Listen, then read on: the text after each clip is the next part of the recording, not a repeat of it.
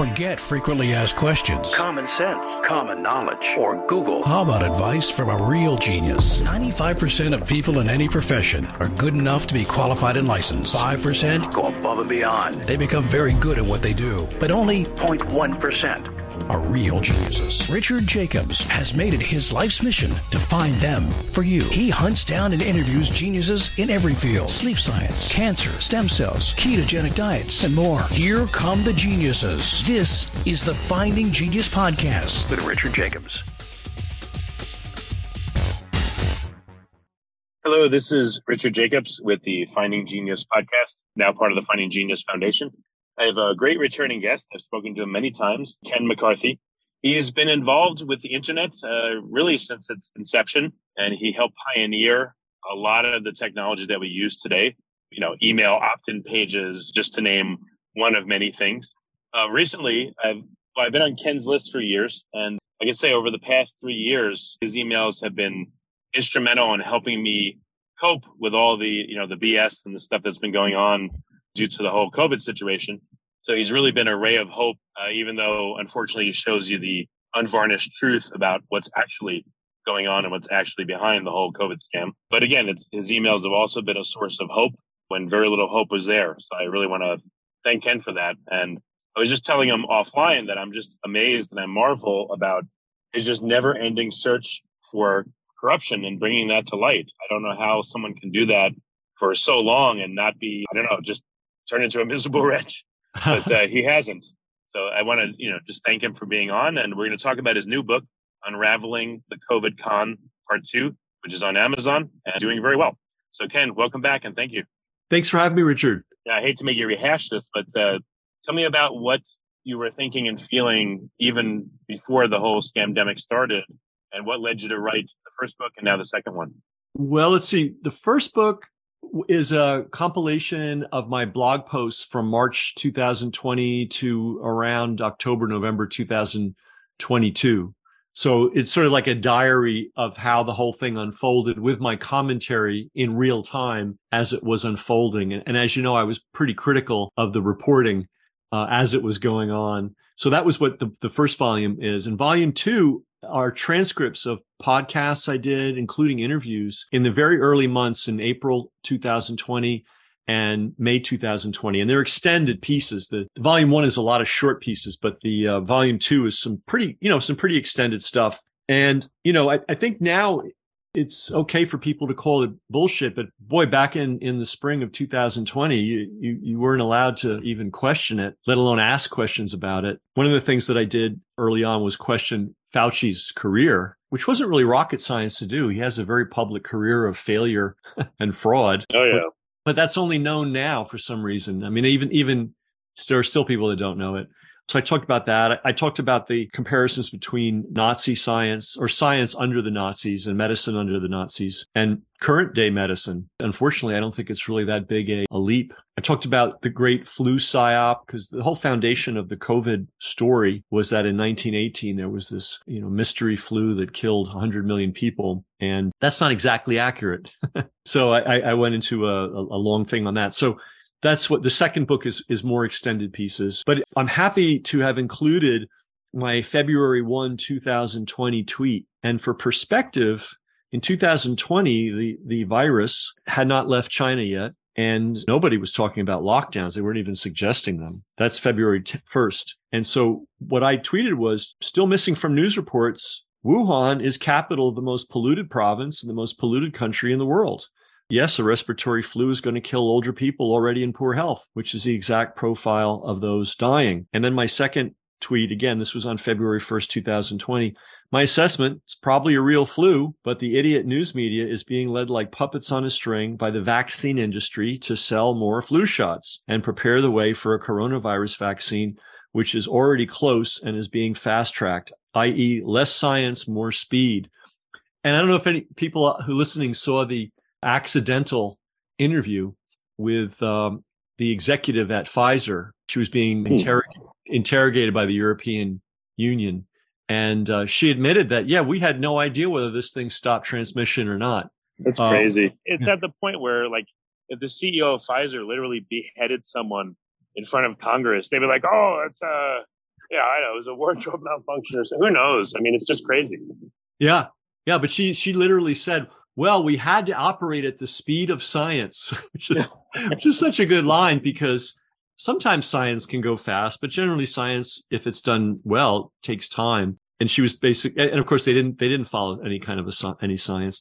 But I do have some interesting news. I also published a book called The Nuremberg Code, the 75th Anniversary Commemorative Edition. And that's doing, along with Vera Sharav, a Holocaust survivor and a scholar of medical system abuse, basically. And that book's doing very well. It's consistently in the top 10 of medical ethics, top 10 of legal ethics. But the UK Amazon will not make it available to its customers. That's crazy. That's totally crazy. But they're doing it in a very sly way. We have somebody over there who ordered it when it was new, and he kept getting notices that there's a delay. And finally he got a notice just this week saying, sorry, this product is not available. Well, that's bullshit, because it's a print on demand book, and England has a print on demand facility, and they've got the file. So they are, what do they call it? Shadow banning, or soft censoring, the Nuremberg Code in the UK. How do you like that? What about in Germany? Can you get it there? That's a good question. The note that we got seemed to indicate that this was, an EU thing as well, but I haven't gotten a message specifically from an EU customer, but this came from a British guy who had been keeping me up to date. And I thought, gee, that's so weird. How could they ban the Nuremberg Code? Because for people that don't know the book, it's just it's basically the Nuremberg Code, and we translated it, I think, into 12 different languages.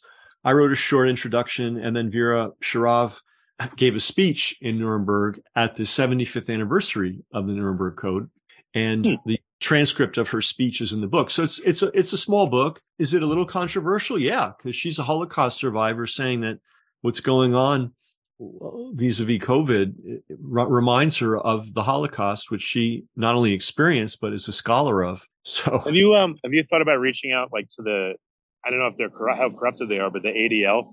That's a whole nother kettle of fish. And in fact, she and I were talking about that today. And, it's sort of an industry, and, like all industries, it's controlled by the people that control it. And they pursue the agendas they want to pursue, and they don't pursue the agendas they don't want to pursue. And, remember, Rich, this was the 75th anniversary of the Nuremberg Code, and not a single Holocaust memorial organization in the world did anything to note or commemorate this important anniversary. Crazy. I can. Go ahead. Deep insight into it as to, I know, the subject area is more COVID, but still, do you have any more insight into why? Did you approach any Holocaust organizations to see if they'd be interested? Well, here's what we did in October of this year, October 15th. I sent a priority mail, which allows me to have a receipt. I can see if it was delivered or not, to about 100 different groups. Some of them were Holocaust memorial groups with huge budgets and huge staffs and huge facilities. And we also sent the same letter to about 60 or 70 heads of medical ethics departments in the United States: Harvard, Yale, Stanford, University of Chicago, Emory, all of them. And the letter was friendly. It included a copy of the book. And I said, basically, as I'm sure this is the 75th anniversary of the Nuremberg Code, perhaps the most important document in the field of medical ethics.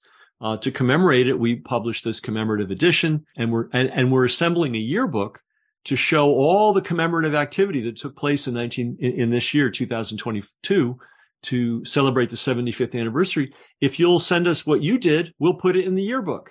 It's a little tricky. We sent it to the head of ethics at the CDC. We sent it to Tony Fauci's wife, who people may not know is the head of ethics for NIH. We sent it to the head of ethics for FDA. These are people, that's their job. Before we continue, I've been personally funding the Finding Genius podcast for 4.5 years now, which has led to 2,700 plus interviews of clinicians, researchers, scientists, CEOs, and other amazing people who are working to advance science and improve our lives and our world.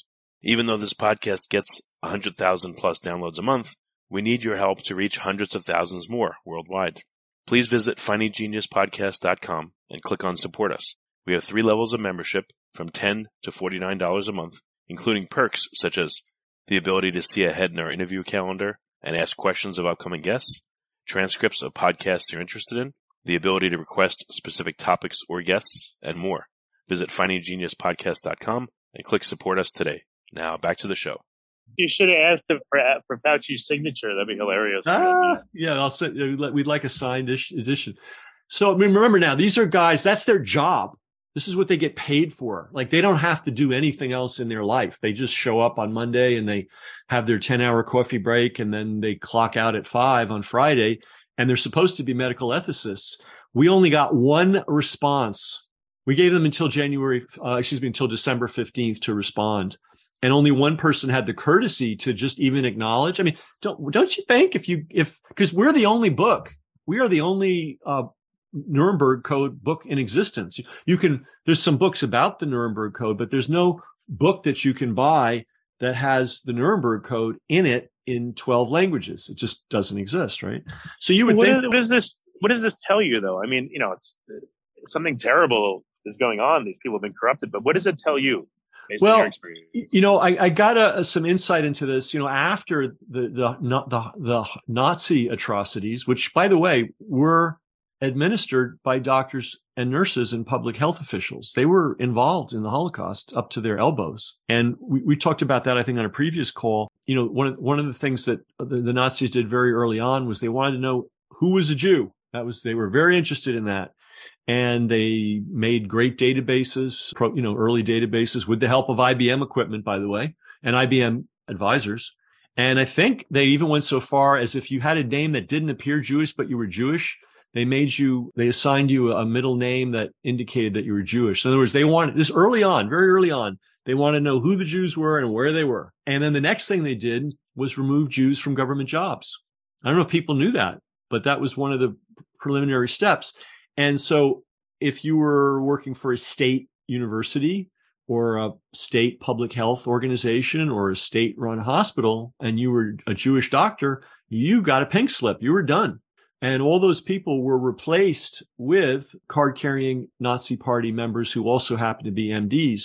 Profession that was most widely represented of all the professions in Germany during the Hitler Zeit were doctors. There were more card-carrying. We're not talking about people that, had to go along to get along. We're talking about people that, had memberships and had their little armbands and goose-stepped around. That there were more doctors percentage-wise than any other profession. So the very first roots of the Holocaust actually was the taking of infants from their parents on the pretext that we are going to give them special medical care in this special facility. And these were children that were born disabled, and the parents were told they were going to get special care. And those kids were murdered. I mean, just flat out murdered.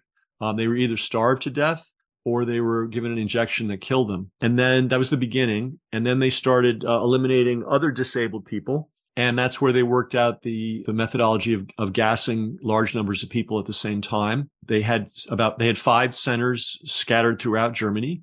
And they had nurses and public health officials and doctors on board to identify likely candidates. And they took them on buses. And I don't think they used trains at the time. And they brought them to these facilities and gassed them and killed them. That was the beginning of the Holocaust. And a lot of the mechanics that they worked at, let's be clear about this, okay? Doctors, nurses, and public health officials did this, okay? Not, crazed Nazi, ideologues. Working MDs did this. As you're talking about this, I'm hearing COVID, seeing all the yeah. I mean, and this is what someone I'm working with a lot now, Vera Sharav, who's a Holocaust survivor, whose son was killed by the pharmaceutical industry. Basically, they were selling a drug that was very dangerous. They didn't disclose how dangerous it was. The doctors that were prescribing it had no idea what they were doing. And this kid took it and died. And then she did the research, and because she was a librarian and a very educated, literate person, and she did the research and find out, my God, they knew this was a deadly drug and they kept selling it. And then she got into the history of it. And the deeper she got into it, the more she realized this is a continuation in a different form, the perversion of medicine in Nazi Germany in the Hitler time. So Yeah, but it gets worse. It gets worse. So she's now doing a lot of co-shows with a guy named Scott Schirra. And Scott was just sort of a regular entrepreneur guy. He had a great business building and maintaining ponds for people with big, land holdings. You got an estate, you want a pond, you hire Scott and he digs one and he maintains it for you. So he had a nice little business there. He had a daughter who had, what do they call that? Down syndrome. She was pretty high functioning. She could play the violin. She could tell jokes. She was beloved by the community. And, there was the COVID hysteria and he brought her, he thought she had COVID. All she had was, was the oximeter test. They had a home oximeter, the thing you put on your thumb and. Oh, the pulse oximeter. Yeah. Pulse oximeter. And it showed 94. And of course, at the time, the news was telling everybody that anything under 95 and you were on death's door, which of course is bullshit. I had a cold the other day. I was at 94. I don't think I died. But anyway, he was going with the media, narrative and brought her in and she came out in a box. Basically, they gave her drugs without his permission, without disclosure. And they kept ramping the drugs up and up and up and up. And they kept asking for him to sign off on her being intubated. And he wouldn't. And they finally threw him out of the hospital because he was asserting his parental authority in the matter. And then his daughter went and stayed with his other daughter went and stayed with his daughter. And she went out. They would not allow her to use the shower in the hospital. So she had to go home for a bit to take a shower. When she got back, her sister was dead.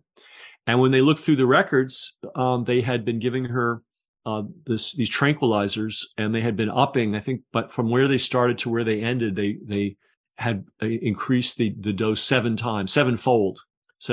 And when he got the medical records, he noticed they were making constant references to the fact that she had Down syndrome.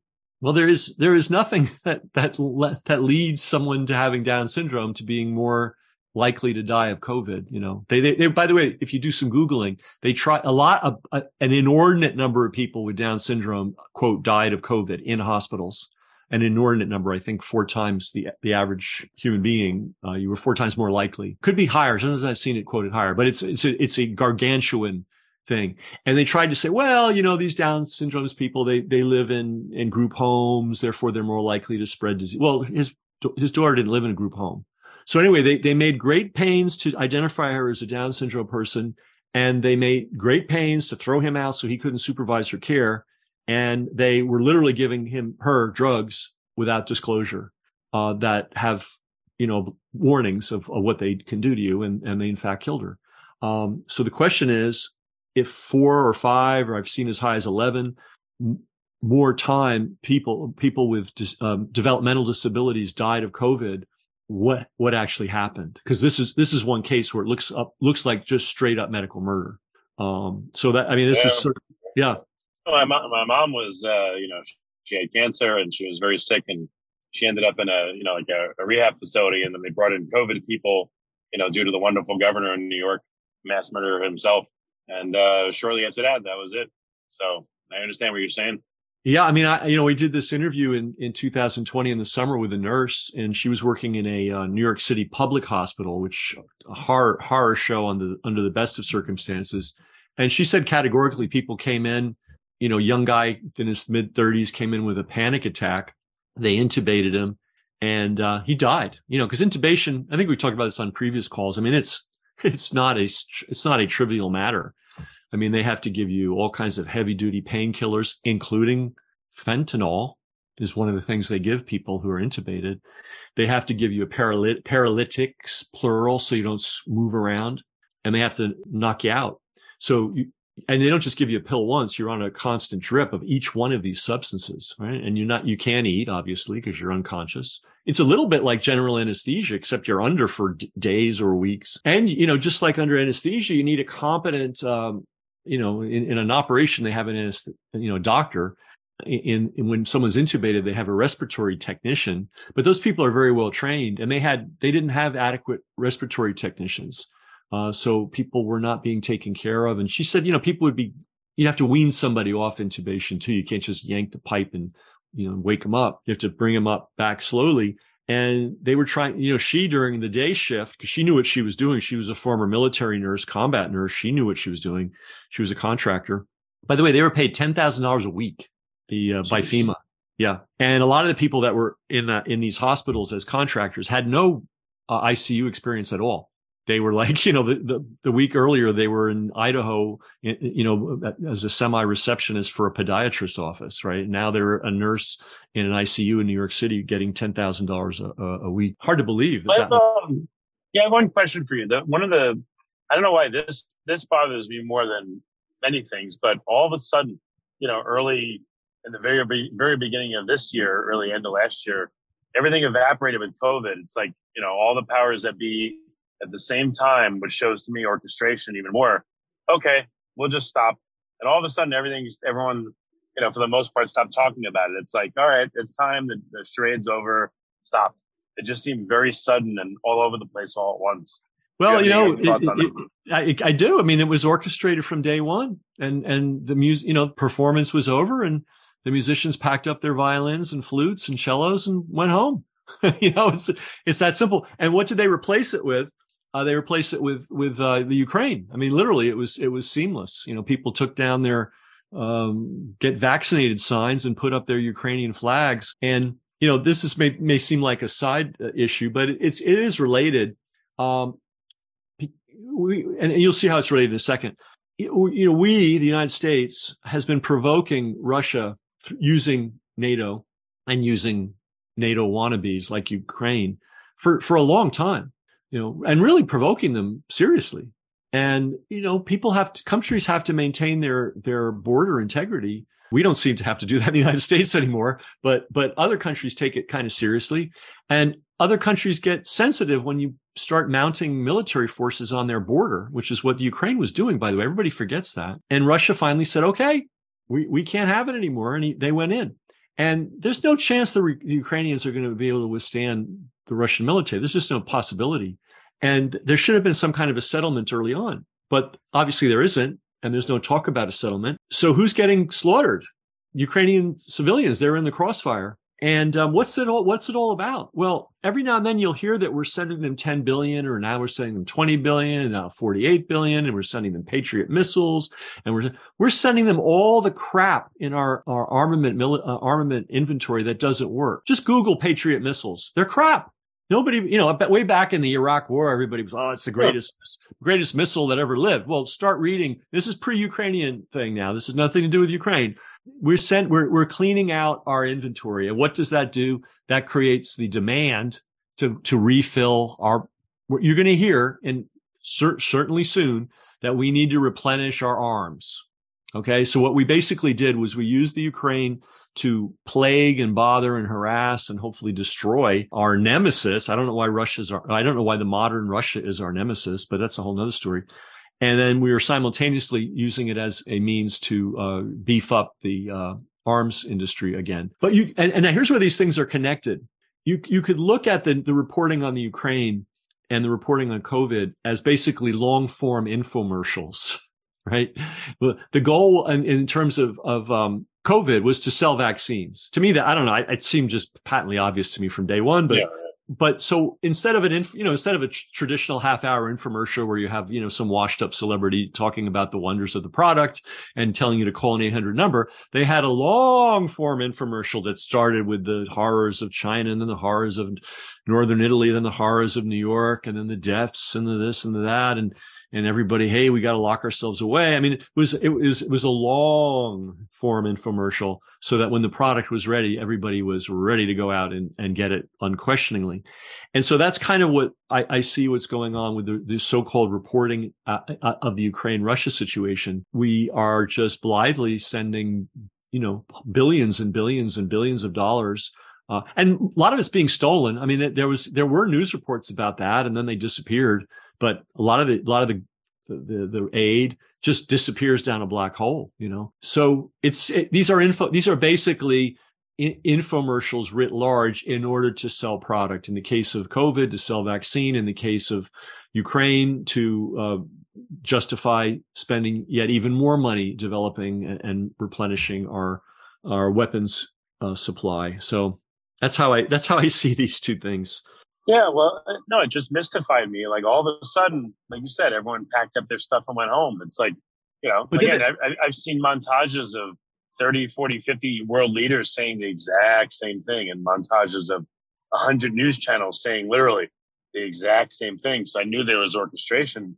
But what scared me, like I said, is they all went away. I'm like, oh no, now what? Why did they do this? They didn't do it because things are okay. They did it for a calculated reason. Now what's coming? Yeah, well, I think Ukraine, that's a train wreck, obviously, and more so in Europe than here, but we're feeling it too. They don't have gas, and they have gas in storage. And so they're going to be able to give the appearance of surviving. But when that storage is gone, there's nothing to replace it with. And so Europe gets cold in the winter, especially, Central Europe and Eastern Europe. I know. And Northern Europe, it gets really cold. So yeah, it's wild. But as soon as the one symphony ended, the movement of one symphony ended, they literally automatically started up the other one, which is the Ukraine thing. And don't forget, now there is a connection. Ukraine, I believe, had over 50 different, they don't want to call them bioweapons labs, but biological research lab that are contracted by the United States. So who knows what is going on in that? It was known to be the most corrupt country in Europe. Pre. I'm sure it's only wonderful things. There's probably nothing bad that's going on there. No, not at all. And then also pre this problem, it was widely known and widely reported. And thanks to the magic of the internet, unless they erase all these articles, it was widely known their military is saturated with neo-Nazis. We're kind of going off the COVID thing, but people have to know that when the Nazis invaded Ukraine and murdered a lot of people when they were there. And they had a lot of help from locals. So there are a lot of people running around whose grandfathers were concentration camp commandants and guards and so on. And some of them may have persisted in their attitudes. It's just a bad thing. So how do we respond instead of saying, hey, civilians are getting killed, people's lives are being destroyed. Let's negotiate a peace settlement. Okay, the Russians feel that their ethnic Russians are being badly abused in the eastern provinces. Okay, we got to address that, but nobody's addressing that. Nobody's addressing I know, that. no one cares. Yeah. Yeah. So are you disappointed in the public, the average person that's running around? Are you disappointed how easily misled they are, or is it just par for the course? So what's, because you have so much experience with corruption, what is your view on it now? How has it changed? Put out another book this year. I've been on a book publishing binge. It's a lot of it's largely just taking things off my hard drive, formatting them and putting them in book form. But I put out a book called 78 Days of Terror, and it was about the attack on Yugoslavia in the late 90s. And that shocked me when that happened, because Yugoslavia didn't attack us, didn't attack anybody. There were some civil disturbances in Yugoslavia. There were literal terrorists shooting police and bombing police stations, and I think if that happened in this country, you would see a military crackdown like you wouldn't believe. So there were some things going on, but it was an internal matter. And we responded by bombing the hell out of civilians in Serbia, in Kosovo even. A lot of Kosovo civilians were killed. And here's my point. And to answer your question, nobody seemed to care. The Democrats were all fine with it because Clinton was doing it. And the Republicans, hey, every war is a good war. They weren't saying anything. And I thought, my God, we're like bombing a European country without justification and targeting hospitals, schools, bridges, food processing plants. And that went on for 78 solid days, and nobody had a problem. And I remember when that happened, this was 1999. I thought, wow, if they can get away with that, what else are they going to do? So I think the public was pretty dulled and dumbed down long ago. It's just, it took the bad guys a while to build up their courage to run truly large operations, like the Iraq War, another fraud. We took a less than savorily managed country, which many countries are not savory. The management is not savory. And we decided we would completely disrupt every aspect of it militarily. For what purpose, I don't know. And we created a catastrophe there too. And people were cheering that. They thought that was a great idea. So I don't know. I don't know that I'm disappointed in people, but they do need to be, they do what they're educated to do. So I guess, that's what I see as my, job. I have other jobs, but this aspect of my life, I see my job is to try to educate those that want to be educated.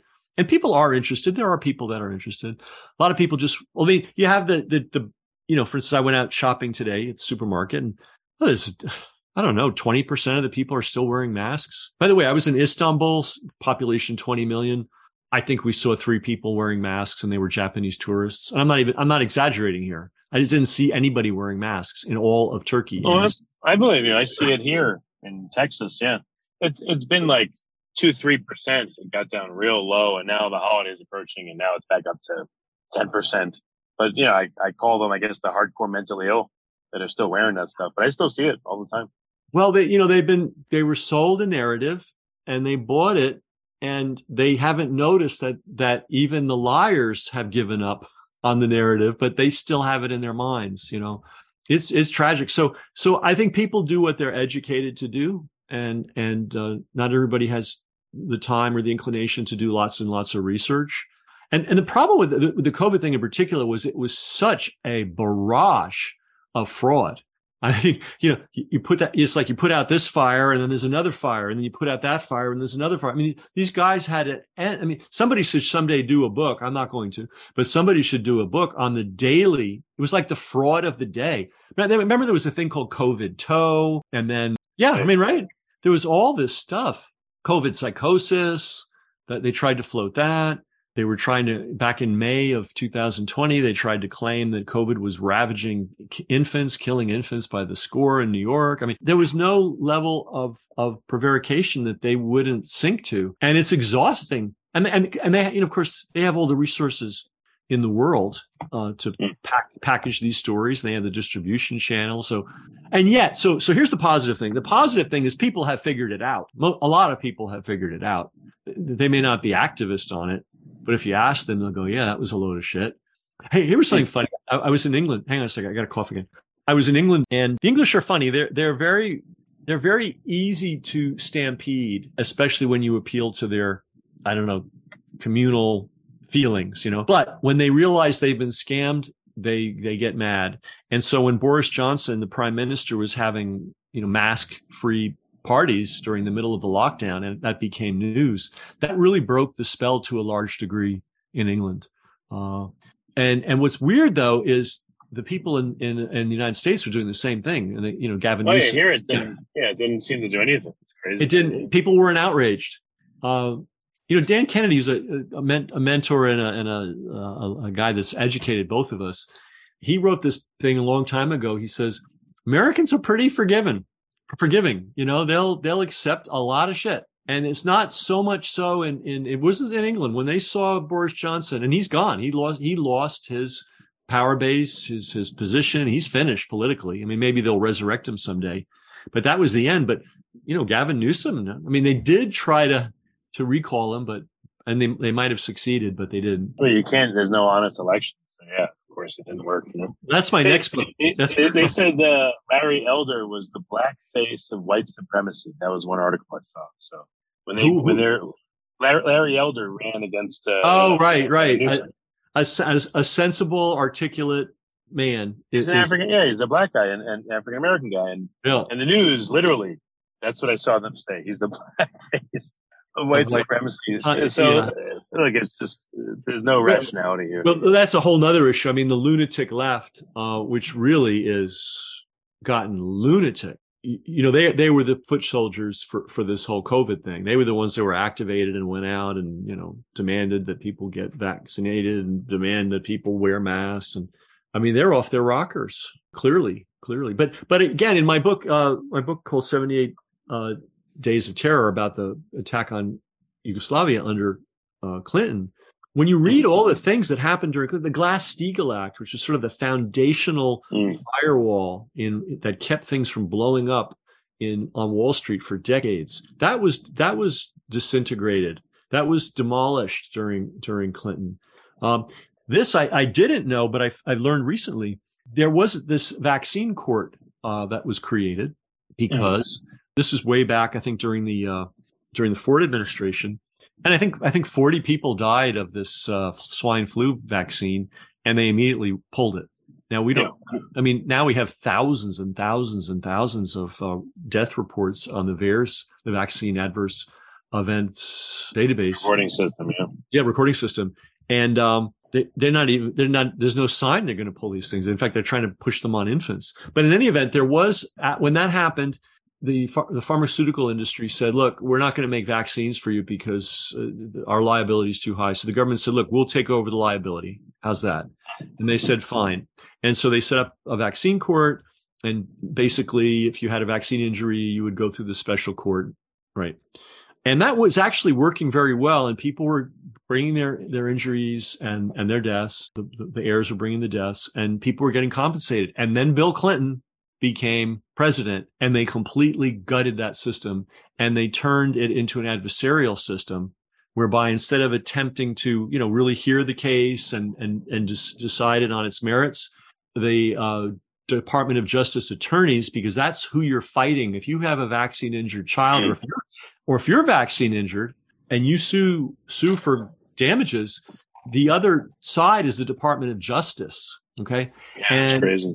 And they were given the green light to become intensely antagonistic to anybody that filed a claim. That happened under Bill Clinton. So the left, the liberal world, of which I would have classified myself as, really turned to the worst dramatically during the Clinton administration. But then, of course, we had Bush for 4 years. And, I guess, I don't know, we weren't paying attention to how rotten our own structure was, but it's pretty rotten. I mean, the slaughter, the butchering of children now in the name of gender fluidity. I mean, what's the cause here? The cause is that, I don't know what it is, but they're fighting to allow children that can't even drive or drink legally to make irrevocable changes to their body surgically and chemically.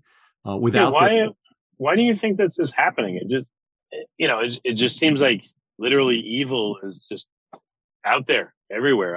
I started feeling that at the beginning of this pandemic, but what are your thoughts on it? Yeah, and they've weaponized all these fuzzy-headed liberal people that don't think things through. I mean, obviously you shouldn't discriminate against a human being because of, something that doesn't affect others. But that's been morphed into, if a child has been brainwashed by a psychologist that he's really a girl or she's really a boy, well, we should allow that child to make a decision these surgeries that these kids are getting are gruesome. I mean, I don't want to talk about it, but it's obvious what you need to do if you're going to change a boy into a girl and a girl into a boy. Well, I mean, I do know that the pharmaceutical industry has a hand in this because they lost a tremendous amount of revenue when women woke up and realized that hormone replacement therapy was not only a scam, it was also a dangerous scam.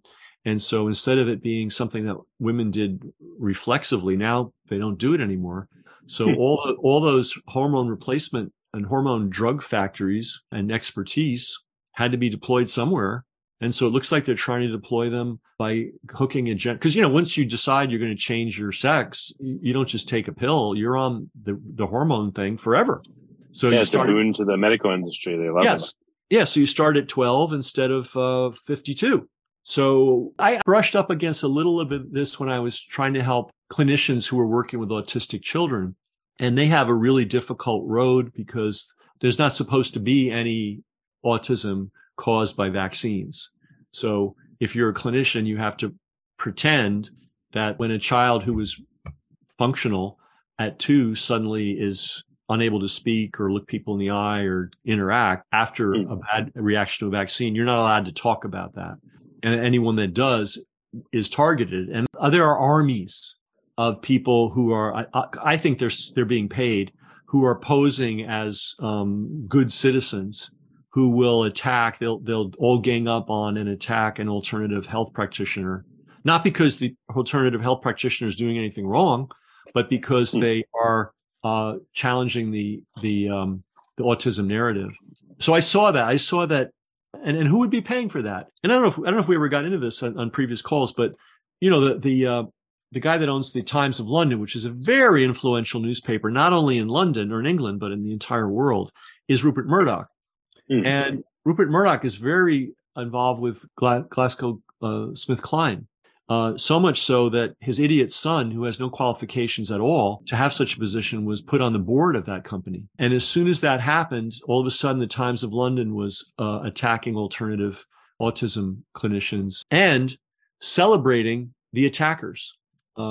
People that, I mean, it's just unreal. I documented the whole thing. It was mind-boggling. So let's talk about AIDS too, because that's a related thing. There were organizations that were supposedly pro-gay and gay rights and, all that, who were just advocating for instant heavy drugs for AIDS. They were the ones that were pushing AZT, which killed hundreds of thousands of people before it was finally withdrawn. And then some of these guys that were these revolutionaries of that movement are now ending up with professorships at Yale and MacArthur Genius Awards. The people that are doing what they're doing know what their agenda is. They have a plan for achieving it. They have all the money in the world to do it.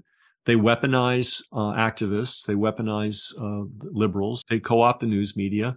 There was a time when the prescription, they were recommending that in order to protect themselves from AIDS, gay men should take, huge doses of antibiotics permanently.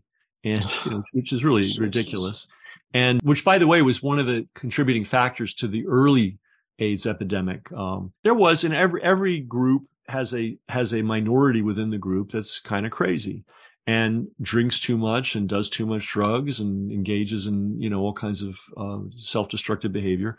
And there was a minority of people in the gay male community who fit that profile, and they did heavy drugs and they partied every night, and they inhaled something called poppers, which heterosexuals tend not to do, for various reasons.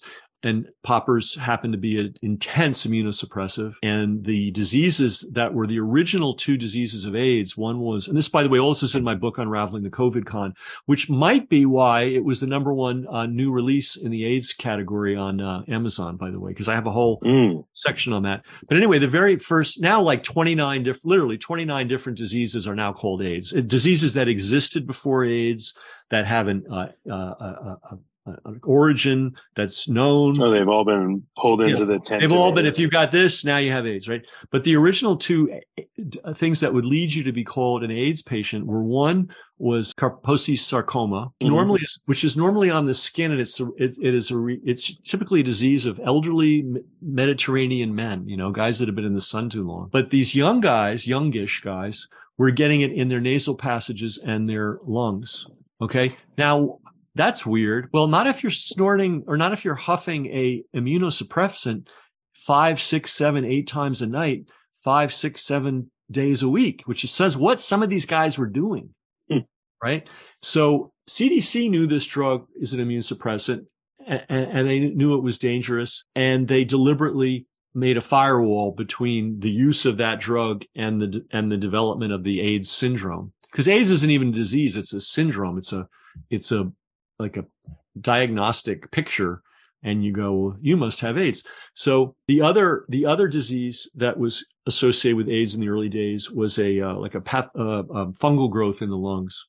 Well, again, if you're huffing an immune suppressant multiple times a night, multiple times a week for years on end, maybe something weird is going to happen to your nasal passages and lungs, right? It could just happen, right?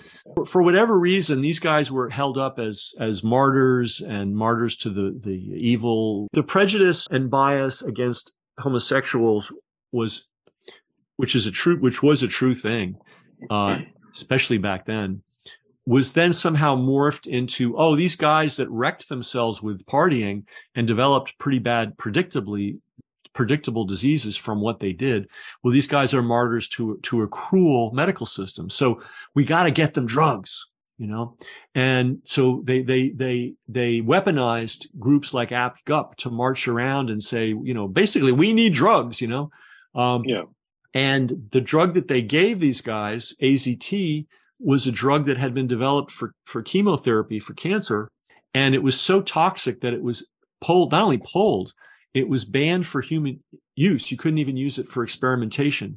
And then somehow, magically, it was discovered that it supposedly helped AIDS patients use authorization. And they rammed this drug into the gay population, and where you had a few thousand young guys, and if you look into the history, I think someone did a study and of the early generation, the first years, and all those guys were using poppers, were using drugs. Then there was a mass die off of guys.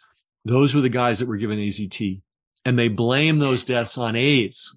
And the symptoms of AZT poisoning, because AZT is a carcinogen and it's a mutagen, are the same symptoms that you would attribute to somebody who had AIDS.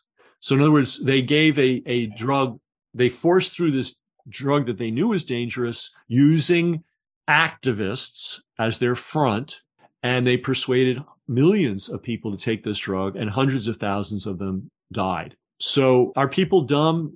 Well, they are fooled. They are fooled by professionals who are very crafty at what they do and know what they're doing. You can see all this in my film, Fauci's First Fraud. I don't know. Yeah, I watched it. Man. Yeah. I mean, yeah. So I guess, am I disappointed in people, to go back to your original question, for being fooled so easily? I mean, I don't know. Human society depends on survival, depends on it not being run by destructive psychopaths. Human society depends on trust and cooperation. Do you think that, the powers that be are going to be able to cover up the vaccine devastation? Just like, you said, AZT was blamed on AIDS. I mean, it's an interesting thing. There are people that are aware that the AIDS thing was a fraud, but they're few and far between. And most people think that AIDS was this virus that devastated the gay community, and Fauci saved the day. I mean, it's just so, there is a drug now, I don't know if you know this, that they are telling young gay men to get on prophylactically so that they don't get AIDS, right? So they're getting these, so you're 18 years old, and if you're in a certain, demographic in a certain city. I remember before COVID, there's New York City. So there's this long hallway tunnel between the West 4th Street train station and the street. It's long. It's like 100 yards, and it's lined with ads. Well, it's also near Christopher Street and where the gay community is. Every ad, this is pre-COVID, was these drugs that they were trying to convince young men to just get on them. You're 18, you're gay, get on the drug, and this will prevent you from getting AIDS. It's big money. It's huge money. We don't have our public health officers have been completely co-opted. And that was a function of AIDS, by the way, because if anybody in that profession dared to say, hey, is it a virus, a random virus that's killing people, or is it environmental and lifestyle things? Because the other group of people that got AIDS a lot were intravenous drug users. And, you could say, well, it was the virus from dirty needles. Well, could the idea that you are injecting substances of chemical unknown origin into your veins 10 to 15 times a day, 7 days a week, perhaps contribute to an immune system problem? I mean, it's like, it couldn't be that. No, it couldn't be that. It couldn't be that. In fact, Just like all these people that, like 900 something athletes have died over the past 2 years. Cause, we all know athletes are out of shape and old and unhealthy, they're not paragons of health by any means. So of course they die suddenly. How, and then, newscasters passing out on right on live TV. There's that unbelievable one with a comedian, the woman mocking people that were afraid of the vaccines. And she's saying, I'm getting them all, and then she starts looking goofy. And then she literally fell over and cracked her head on the floor. And everybody thought it was physical humor. No, she actually passed out cold. And a lot of people that are having vaccine injury. I mean, what we see on the VAERS reports are only the people that felt they were injured, and B, managed to navigate the maze and get the report filed. It's not a lot of people. The numbers, by the way, and literally over the past year plus, they've barely moved. So I think they have watered down or almost even completely stopped reporting. All of a sudden, over the past month and a half, I saw the VAERS deaths go up. But I have a shirt that I printed up some early 2021, and the numbers are almost the same. So from what I could see, they literally just stopped reporting to that database just about, and all of a sudden they're reporting a little bit again. It's interesting. There's a woman named Jessica Rose, a scientist who happens to be in Israel right now working, and Jessica Rose, and she's probably the best person on that subject. And of course, she's been banned from everything, and she's a real scientist, full serious scientist. She's interesting. She's a bench scientist. Like, she can do all the lab work, but she's also an accomplished data cruncher as well. She just happens to have had trainings in both. So she's like the perfect person to be analyzing this, and she's doing good analysis. I mean, the main thing she's reporting is the numbers are unprecedented. So if anybody's listening that doesn't know, VAERS, that record system was put in place in the 90s. I'm thinking, I don't know, whenever it was, 90s or 80s. More people have reported adverse reactions to the COVID vaccines than all the vaccinations administered since the beginning of the VAERS record keeping. Yeah, so you have all these different vaccines given to hundreds of millions of people over decades, and that's a small number. And then the number of people that have been reported injury or death from the COVID vaccines is huge. And, theoretically, we're not allowed to even be talking about this. I don't know if YouTube, for example, if you try to syndicate this conversation on YouTube, just simply saying what's in the VAERS database could get your video removed. Yeah, so YouTube's one of the worst censorship platforms right now. Yeah. Yeah. And there's something, why is that? People don't know. Google's in the pharmaceutical business. They've been in the pharmaceutical business for a long time. They have their own pharmaceutical ventures. They have shares, of significant holdings in pharmaceutical companies. They have advertising relationships and joint ventures with pharmaceutical companies that, individual ones may be worth $1 billion a year, just one single relationship. So for all practical purposes, Google should be called a tech/pharma company. And that may explain their vicious suppression. So that's the other thing too. When you say, well, are you disappointed in people? Well, given how hard companies like Google and Twitter, we now know what Twitter was doing. Good Lord, right? And Facebook, they were not only, not telling the truth, they were pretty viciously suppressing anybody that was telling the truth or trying to tell the truth or even trying to ask questions. So I think the bigger problem is we have a large group of psychopaths in charge. And this is why, to bring this full circle, we don't have people goose stepping in the streets. We don't have the Nazi flag waving on Fifth Avenue, but functionally, these people have the morals of Nazis. In other words, might makes right, and their word is law. You do what you're told. But how could that be? I mean, how could people become like this? And again, what I don't know. What's the solution? There's never ending BS. I mean, what do you see? What can people do? So solution is shows like this, and for people to be informed, and for people to find like-minded people and share this information with them. It would be good to see some organizing. You do see that in Europe. You see huge demonstrations. We've yet to have a demonstration of any meaningful size in this country, which I guess is par for the course. I don't know. We're not a demonstrating country anymore. Yeah, I don't know. You just keep documenting, keep educating. I have some interesting, new projects in the works. If all goes well, I'm going to have a short book called The Nuremberg Code. It's and its modern enemies.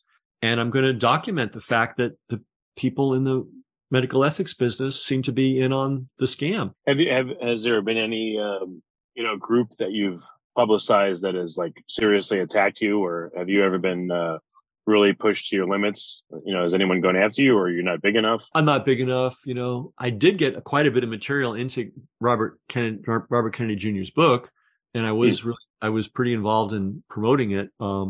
The publisher only expected to sell 200,000 copies in a year, and they sold 1 million in the first 2 months. And I was, shirt sleeves rolled up working on that part of it. But he's certainly attacked. I think they wait until somebody gets public traction or until their work gets public traction, and then they attack that person. They also support weird stuff. Like there was a film that came out recently, Sudden Death. Is that the name of it? Oh, Died Suddenly. Died Suddenly. And it has some good material, but whoever made it either accidentally or deliberately mixed it with some ludicrous things. And it always makes me suspicious And the other thing that made me suspicious about that particular film is that film was not really, it was allowed to run for quite a while before they started shutting it down. And you have to wonder about that when you see something get huge traction in an era of total censorship. You have to wonder how and why. And then when you look at the actual content and say, oh, well, this kind of serves the other side, because they can take this reality, and the reality is there have been a lot of sudden deaths. There are a lot of incongruous heart problems cropping up among the vaccinated. That's the truth. But when you put some bad things in the film that are unsupportable, then people go, well, look at that. You can't believe anything they say. I'm not saying the CIA is doing this, but this is something that the CIA specializes in, creating books or films. Sometimes what they'll do is create a film that's 100% true, and then they'll bury the falsehood that they want to sell in the film, and then it just gets accepted. And it appears the other thing they do is they'll support a media product that could be electrifying, but they make it weak in the way that I've described by putting in information that's obviously wrong and easily criticized. I just wonder about that. I've brought this up before, and the fellow that was on every single podcast in the world talking about mass psychosis, the guy from Holland. What's so weird about that? Huge, I forget his name, but yeah. Yeah. What was two things weird about him? One, he got tremendous exposure. And I'm sure you've got experience, and I've got the experience. Podcasts are not real receptive to anybody. Like if you're not already one of their buddies, or they haven't actively sought you out because you're already getting traction somewhere else, they don't really want to hear with you. They don't really want to hear you. So the fact that he got a lot of traction so fast is kind of interesting. But the other thing that's so weird about him is that he talks about a real phenomenon, but he neglects to talk about the fact that you can induce that phenomenon, and that it takes a controlled news. If you have a controlled news media, you can induce mass psychosis in a population, right? And that was demonstrated with the old War of the Worlds recording performance, radio performance, right? If people don't know that, Orson Welles did he wasn't trying to scare people. It was a drama, and they did a fake docuseries, but in radio form, in the 1930s on, I think it was on Halloween. And in this docuseries, the Martians land in Grover Mills, New Jersey, and their laser cannon is blasting people. And people who tuned in and didn't know it was done very realistically. And people who tuned in who didn't know it was a fiction thought it was real. And there was mass hysteria. And that was something absolutely studied intensely by spooks and CIA people, the whole institute was founded at Princeton to study that phenomenon. So there are people that are well aware of the enormous power that the mass media exerts and can exert. So anyway, that this guy is on every single podcast talking about the disease of mass psychosis, but never talking about the fact that it's something deliberately induced by media programming. That I found very interesting too. So that's kind of a little bit if I'm discouraged about one thing, it's that the world of podcasters, not you're a rare one. They don't want to get into the real meat. They want to just brush on the surface and talk about, whatever is acceptable they'll talk about whatever is acceptable on the edges to talk about, but they won't go into the hardcore stuff that we're talking about today, or that we talked about 2 years ago. I think the problem though is a lot of, I support my own podcast. I mean, I do have some advertising, but I don't depend on it. How much of these doctors, nurses, media people, podcasters, etc., they're just afraid, hey, if I don't do this, I'm not going to make money. I can't feed my family. So I'm going to go along. And they find themselves doing more and more despicable things. And by that time, I don't know what's going on in their mind, but they're just so compromised that they just keep going, maybe, and hoping that things will be okay. Like, what do you think is the mindset of these people that have done these terrible things, either through pressure or their own free will? Well, I don't know. I don't know whether, it could just be mental laziness, because when you look at certain high profile podcasters, they're not digging too deep, they're just not. They look and see where's the buzz occurring, and then they'll get the person on who's already got a buzz. They won't actually say, okay, who's doing really good work in this? Let me find that person. They don't do that. They don't do that. So it might be a combination of laziness, might be, might be fear too. You're right. I mean, what do you think happens with, a doctor or a nurse that, again, it's their job, their career, they're starting to see that, the stuff they're doing is killing people. What do you think is going on in their mind? Like, who continues and who stops and why? Yeah, it's an interesting dynamic, because if they do speak up, they will lose their jobs. I mean, that's been, and that's where we had the parallel to Nazi medicine. Now it's not a perfect comparison, but if you were a Jew of Jewish ancestry, you were basically removed from medicine by the Nazis. And in our era, if you question the pharmaceutical agenda, which is to put as many drugs in you as they possibly can, you will lose your job, and you will be replaced by a hack. And that's a frightening thing. The best of all professions, the people with the highest integrity, are being driven out, and the people with low or no integrity and little real capacity or skill are getting positions that they really shouldn't have, because they're not even capable of them. But that is an exact comparison of how German medicine was perverted. Remember, Germany was the epitome, it was the pinnacle of medical science until the Nazis took over. If you wanted to be a great surgeon in the United States at the turn of the century, you went to Germany to train. Germany led the world. In fact, Germany even led the world in medical ethics. One of the first coherent statements of medical ethics in the modern era was promulgated by a German doctor. So they had a great system, and the system was gutted by this. Hey, we're going to figure out who the Jews are, and then we're going to catalog them and know their names and know where they live. And then after we've done that, then we're going to start removing them from government, right? And that's the other thing too, right? Government, our government, the German government, has this ability to wave a magic wand and make a lot of stuff happen very fast. Right? So if you're let's say, for instance, remember, if you were a company that had 100 employees or more, therefore you were somehow under the government's, regulation, they said it wasn't actually legally true. Companies could have fought it, and some did, but they tried to create the illusion that the federal government could dictate to anybody who employed more than 100 people that their employees had to get the vaccine. So governments, especially now, I mean, most people work for the government now. I mean, between the school teachers and the cops and the firemen and the county executive office, and I mean, it's a ridiculous percentage of American people are getting a government paycheck, and so they are all under the thumb of one entity. It's not a monolith. It's like Upton Sinclair said, if I'm paraphrasing, but if a man's job depends on him not understanding a concept, he's not going to do it, or if his salary depends upon it. There you go. And if speaking up, I mean, I'll tell you, I worked when I was younger, long ago.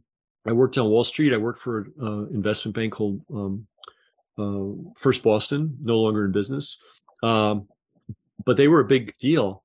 And when I worked there, I didn't really talk about controversial things around the water cooler. It was obvious that nobody wanted to hear it, and it was not going to be good for your long-term prospects if you did.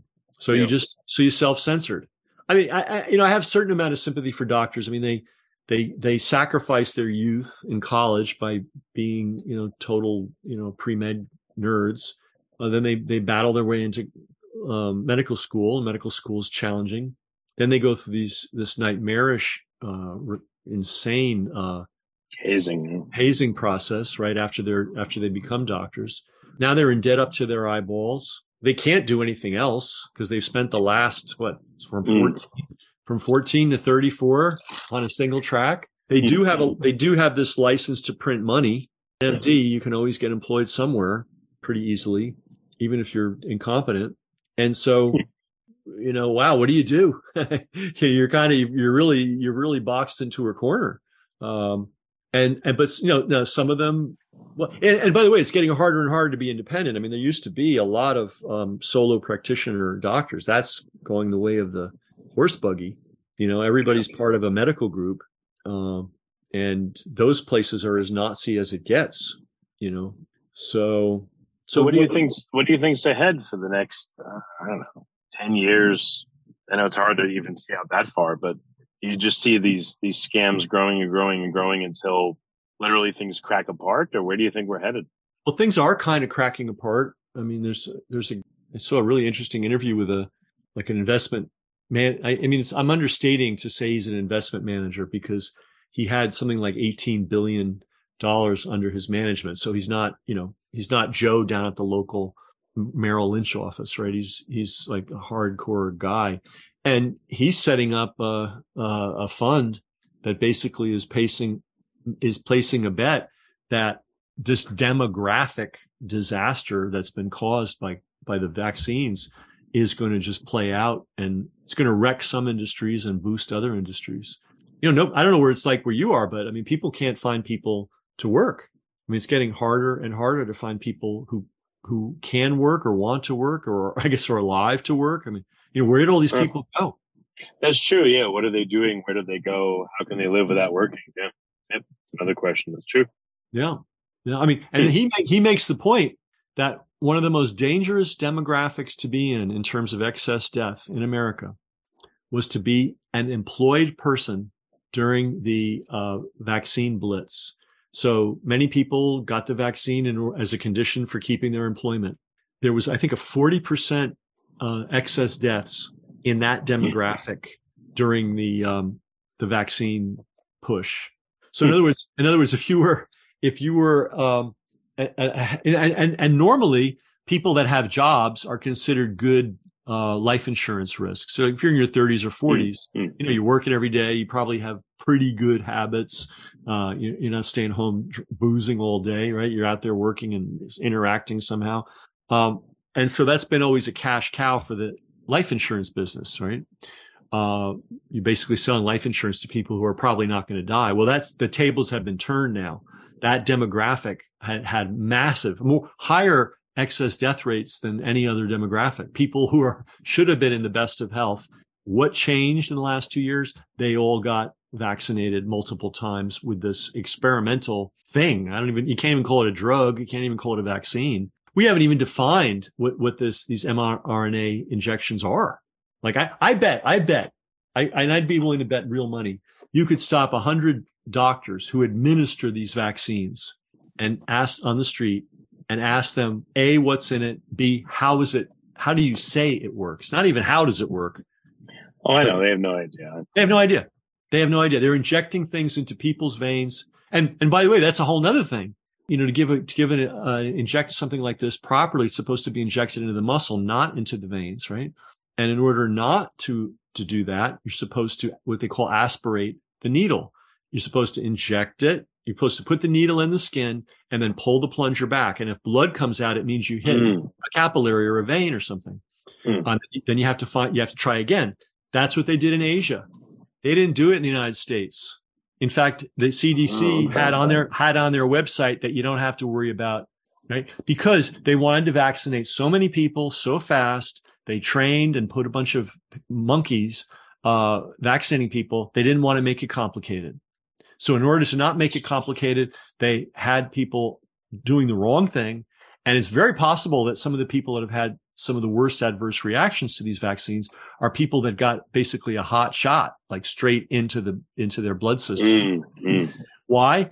Because the CDC, even though Taiwan and China and all these other places told their practitioners to be careful and make sure you aspirate the injection, make sure you inject into the muscle. The U.S. and Fauci and the CDC and the FDA and whoever else was involved went out of their way to tell clinicians and practitioners that they don't have to worry about it.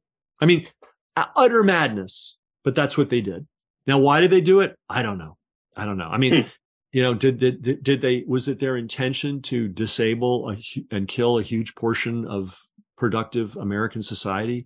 I hope not, because then we're in, but whatever their intention was, they succeeded, injuring, killing, and disabling, a big chunk of America's productive working class people. And we know that. I know I've asked you this before, but who do you think is really the top puppet masters that are orchestrating all of this? And who do you think is just being kind of, forced to come along with it? I don't know. I do know that there's a lot, Fauci's a lot more connected to the Pentagon and the whole defense industry than is obvious. And I do know that these guys have powerful tools. In other words, when they deem it valuable to start a war, they do co-opt the news media, and the news media always falls into line and always just go in the direction that the Pentagon, i.e. the defense industry, wants to go. And then they discover, wow, that was a really bad idea to invade Iraq and try to, and Afghanistan and try to occupy it. That really didn't go very well. I guess we need to stop. So in other words, I think what we have are people with tremendous power to do things. I mean, individually they may be, pathetic, but because of their position, they can wield tremendous power, and they are doing things that benefit their sponsors, the defense industry in the case of starting wars, and the pharmaceutical industry in the case of selling dangerous, forcing, coercing people into taking dangerous vaccines. So I think it starts with, hey, we want to make more money. Hey, let's start a war, or hey, let's find a cause, and then let's use the powers we have to push it on everybody. And there's a machine, and it's well oiled, and there's a lot of people deriving nice paychecks from it every day of the week. PR firms, behavioral consultants, advertising agencies, and the ad agency, someone knocks on their door and says, here's $10 million. We need an ad campaign to persuade mothers to vaccinate their babies. And they go, yes, sir. And they make and nobody thinks, gee, is that a good thing? Yeah. I mean, if a Nazi showed up in Nazi regalia and said, I want you to do advertising, denouncing Jews, people would say no. But that's because they know, now they know that's not a good thing. Yeah. But let's not forget too, there are a lot of industrialists and regular people, but a lot of industrialists were really down with Hitler, especially in the 30s. They thought he was their salvation because they didn't like all the labor movements that were taking place in Europe and the United States.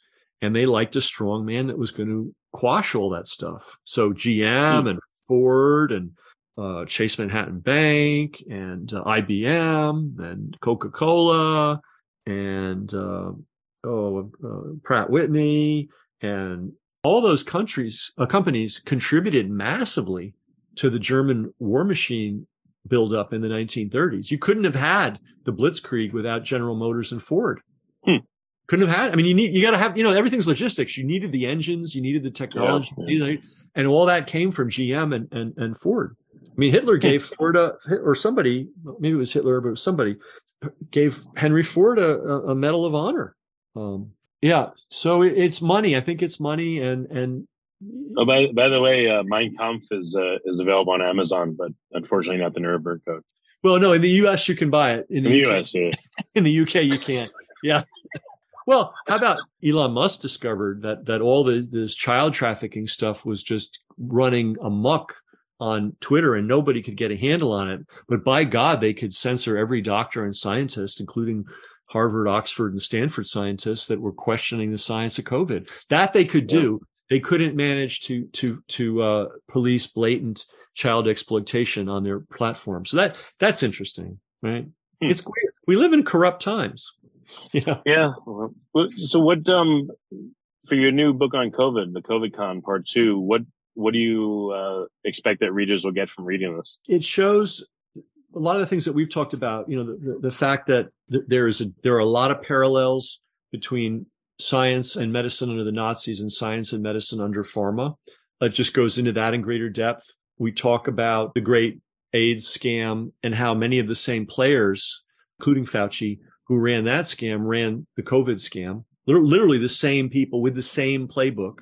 That's in there. I deconstruct the Great Flu of 1918, and I show that it was. And no, I think I'm the only person that's really done this credibly. Some people are on that topic, but they kind of go off on wild tangents. I just look at the facts, and the facts. If you just look at the facts, the plain facts do not add up. And that 1918 thing is an important story because that was the big one that we've all been waiting for and worried about for the last 100+ years. Like, the big one's going to come. It's going to come. Yeah. We better be ready. All right. Oh, it's COVID. It's the big one. It's the one we've been waiting for. Well, what if there really wasn't a big one? What if that so-called flu epidemic was really just a byproduct of just the social catastrophe, that the societal catastrophe that was World War I? I mean, I point out that food was so scarce in Europe during World War I that in Germany alone, there were 300 recorded food riots. Okay. I've never heard of a food riot in a developed country in my entire life, in my life. Yeah. Imagine, and those are just the ones that were reported. Imagine how bad it had to have been for there to be 300 food riots. People were starving.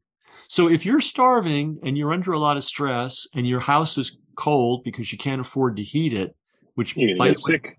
You're probably going to get sick. You're probably going to get sick. The other thing that was not disclosed about 1918 is that there was an amazing mustering of troops. We went from like 3 corporals and a mule to having like 5 million or some insane number of young men under arms. And that was done fast, and it was done very sloppily. And that included thousands of young men being pulled from their homes, living in tents in the freezing cold winter of Kansas, getting trained in the military arts. That's kind of a recipe for creating a lot of sick people. So there's dozens of little details about the Great Flu of 1918 that are left out of the narrative. And the reason is they need that 1980 narrative to keep everybody scared. And it was so interesting too, is that nobody really studied how many people died when it was happening, because they had other things to worry about, like a world war. And you said they kept inflating it, and over time it's gotten higher and higher the numbers. Yeah, in the 1920s, somebody came out with a paper estimating 20 million. And then the subject was dropped until the 1980s. And suddenly there was all kinds of money to talk and write and research about the 1918 flu. Oh, based on our look at the records, it was 50 million. And now that's been inflated to 100 million. I mean, next thing I know, it'll be 10 billion. The whole world died in 1918. And we're, I mean, that's the ludicrousness of it. But anyway, you'll hear things you'll read things about that in the book. I also have something in here. It's in the appendix. It's a 2007 interview with a guy who analyzed the original SARS outbreak.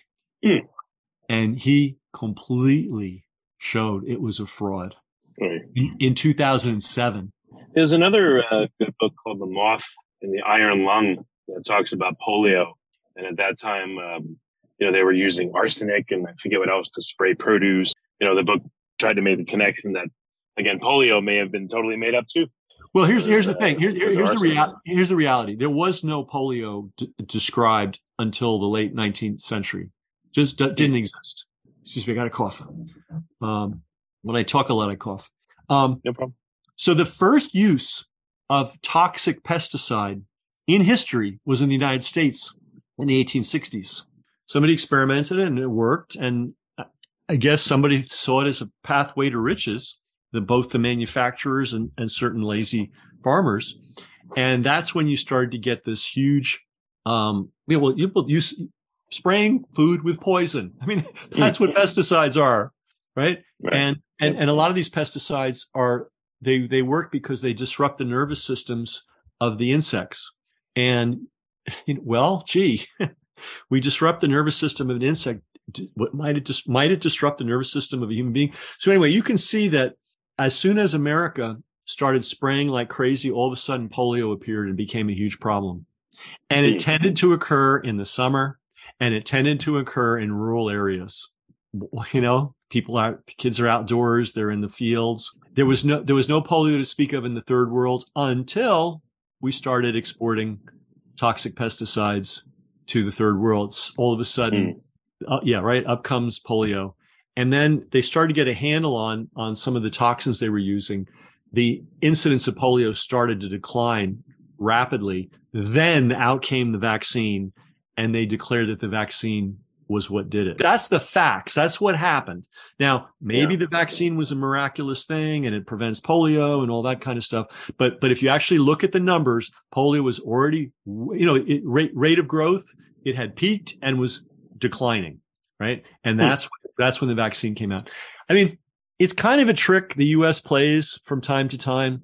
Like, for instance, during the Spanish-American War, Spain was fighting to try to hold on to its Cuba and hold on to the Philippines, and they got totally exhausted. And that's when the U.S. joined the war. And of course, the U.S. was fresh as a daisy and went in and kicked ass and then said, oh, by the way, Cuba's ours now and Philippines is ours, or, they're under our thumb now. We did the same thing in World War I, like the French and the British and Germans were, knocking heads, and the Belgians, in the trenches, for year after year going nowhere, and the thing would have ended. And just as it was about to end, that's when we sent over our doughboys. And they made the difference, obviously, because they were fresh, they were healthy, they hadn't been in trenches for 2 years, starving, coming down with typhus, and they turned the tide. And then we used that as a bargaining chip. So in a way, we kind of did the same thing with, it appears we did the same thing with polio. When the polio was already disappearing, we put in the polio vaccine and then declared that it was our vaccine. The connection between, and I haven't developed it fully, but the connection between warfare and vaccines and pharmaceutical industry, their methodology and their morals similar, and also the amount of money to be made. Who makes more money than the pharmaceutical industry? Who makes more money than the arms industry? Nobody. And who pays? And by the way, who pays all the bills? The government, the treasury pays it. How much, like if I go out to buy shoes and somebody says, oh, these shoes are $1,000, I'm going to go, I don't think so, buddy. But if I'm buying, military gear and the guy wants to, the $5,000 wrench and all that kind of stuff. Well, who cares? It's government. It's not my money. It's the government's money. Yeah, we'll buy it, So there's money to be made. And once you have that money, you can buy a lot of people off. Yeah. All right, Ken. So on Amazon, people can search for Unraveling the COVID Con Part 2, or how should they search? Unraveling the COVID Con Volume 2, and it's the blue book as opposed to Volume 1, which is the red book. So I strongly recommend the blue book. You might also get yourself a copy of the Nuremberg Code, the 75th commemorative edition. It's good. Everybody should have it handy. Yeah, I got it. It was a very quick read, and it was really interesting. Well, I mean, everybody talks about the Nuremberg Code, but nobody can tell you what's in it. And given that it's sort of the foundational document of medical ethics, and since we all have to deal with the medical system, it might be good if everybody had a copy. As you know, it's not as legal stuff goes. It's not hard reading. You can read it in 5 minutes, and it's clear English. And then people, I'm working with somebody right now, and I'll let you go. It's another project where we want to write a book to educate people how dangerous their doctors actually are, and these drugs that they're prescribing are, so that not so that they say no to their doctors, but so that they know that they've got to, when the doctor says take X, Y, and Z, they need to go home and get on the internet and find out the adverse reactions, because their doctor does not know. Oh, yeah. I will bet, if I could get a big enough sample, I would gladly bet that your doctor won't know. There will be some doctors that will, but. Oh, I know. I mean, I'll give you a quick example. I know, a lady that was on metformin.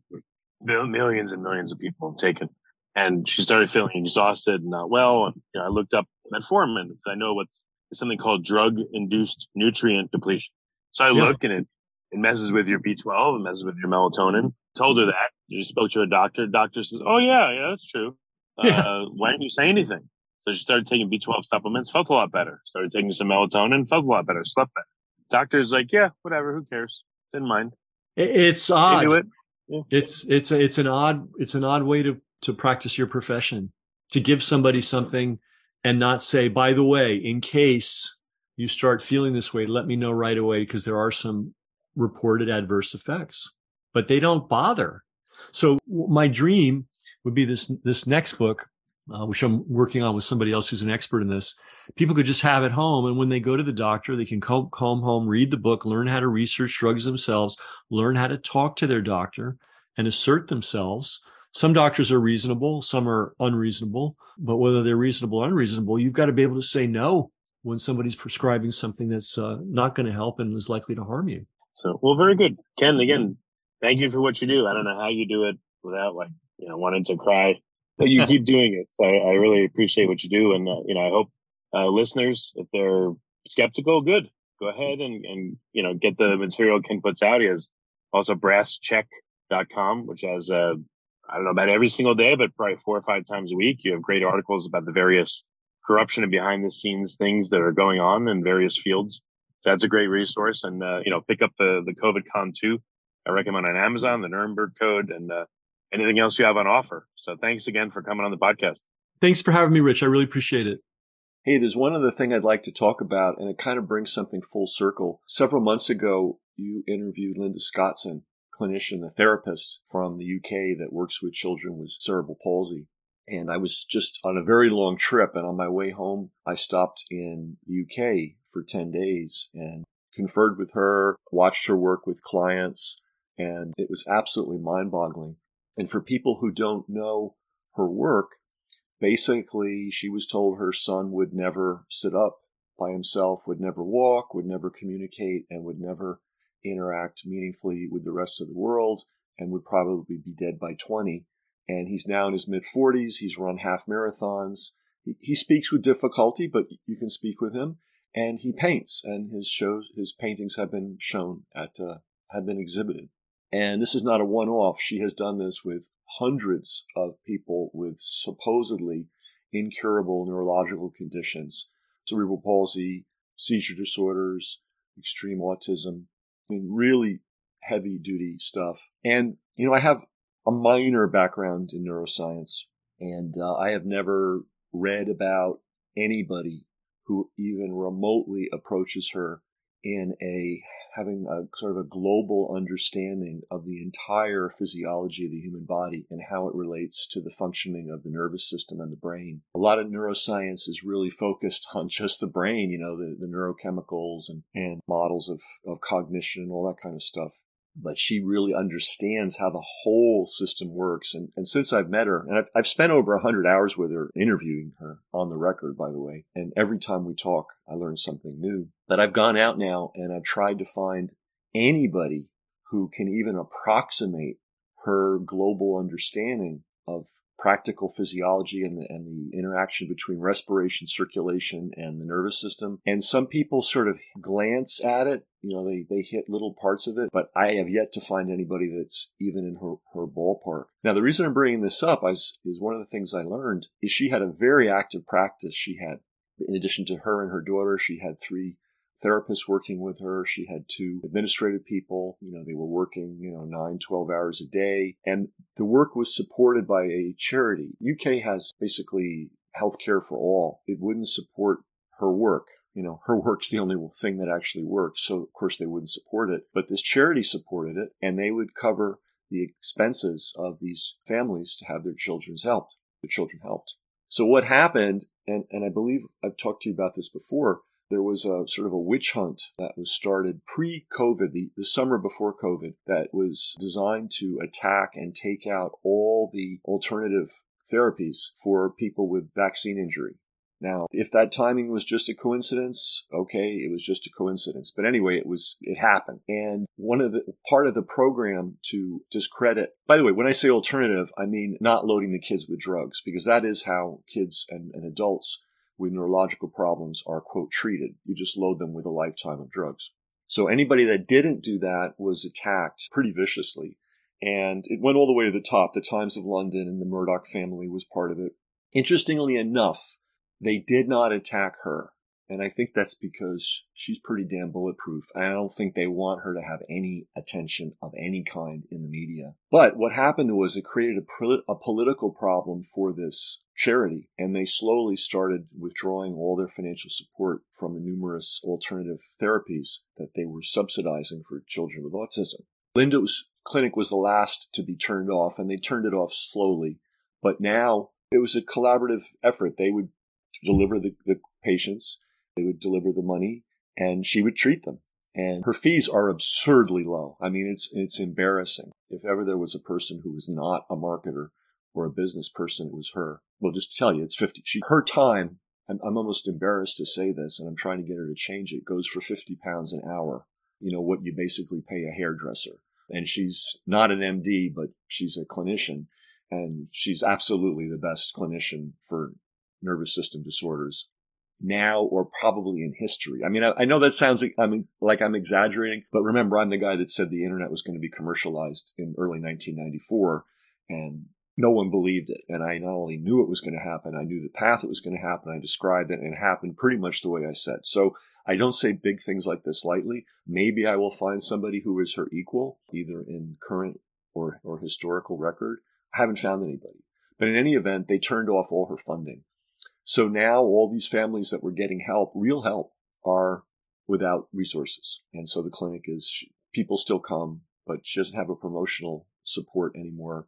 And it's sad, frankly. I mean, we got one of the greatest healers of our era, and I think of human history, operating in, and I don't even like to say this because I don't want to embarrass her, but operating in pretty much utter obscurity. It's pretty crazy. You would think that of all the billions of dollars that have been wasted on bogus medical research, somebody could find a couple £100,000 a year for her, really operate her clinic at the level it could be operated at. But in any event, that's the model of our medical system. If somebody wants to do some bogus drug trials, infinite millions of taxpayer dollars are available to them.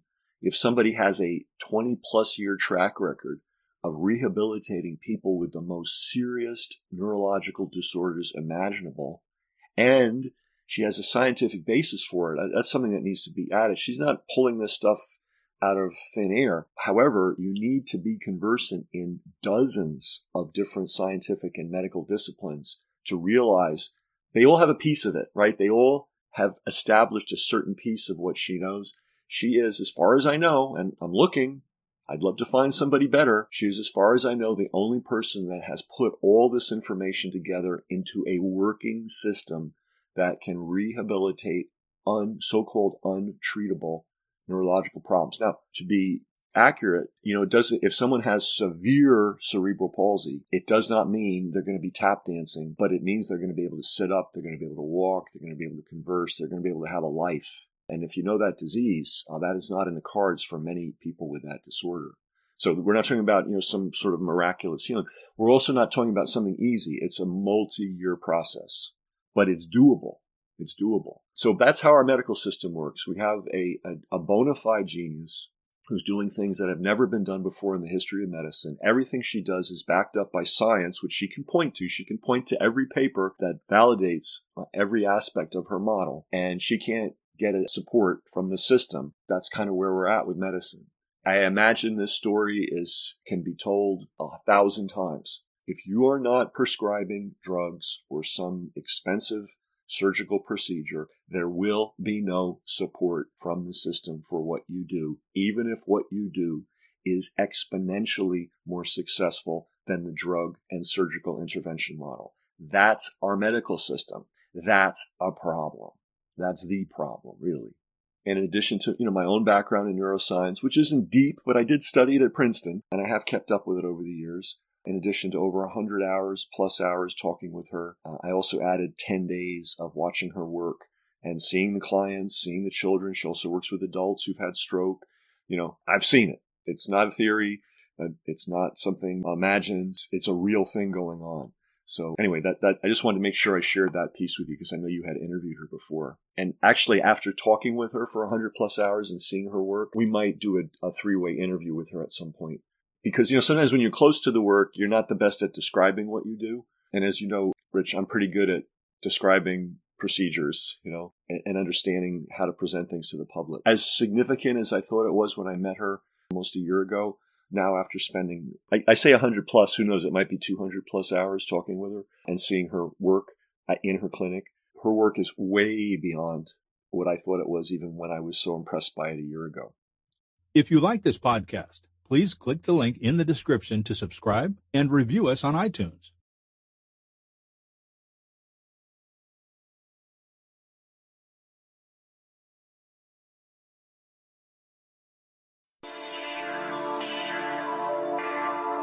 You've been listening to the Finding Genius podcast with Richard Jacobs. If you like what you hear, be sure to review and subscribe to the Finding Genius podcast on iTunes or wherever you listen to podcasts. And want to be smarter than everybody else? Become a premium member at findinggeniuspodcast.com. This podcast is for information only. No advice of any kind is being given. Any action you take or don't take as a result of listening is your sole responsibility. Consult professionals when advice is needed.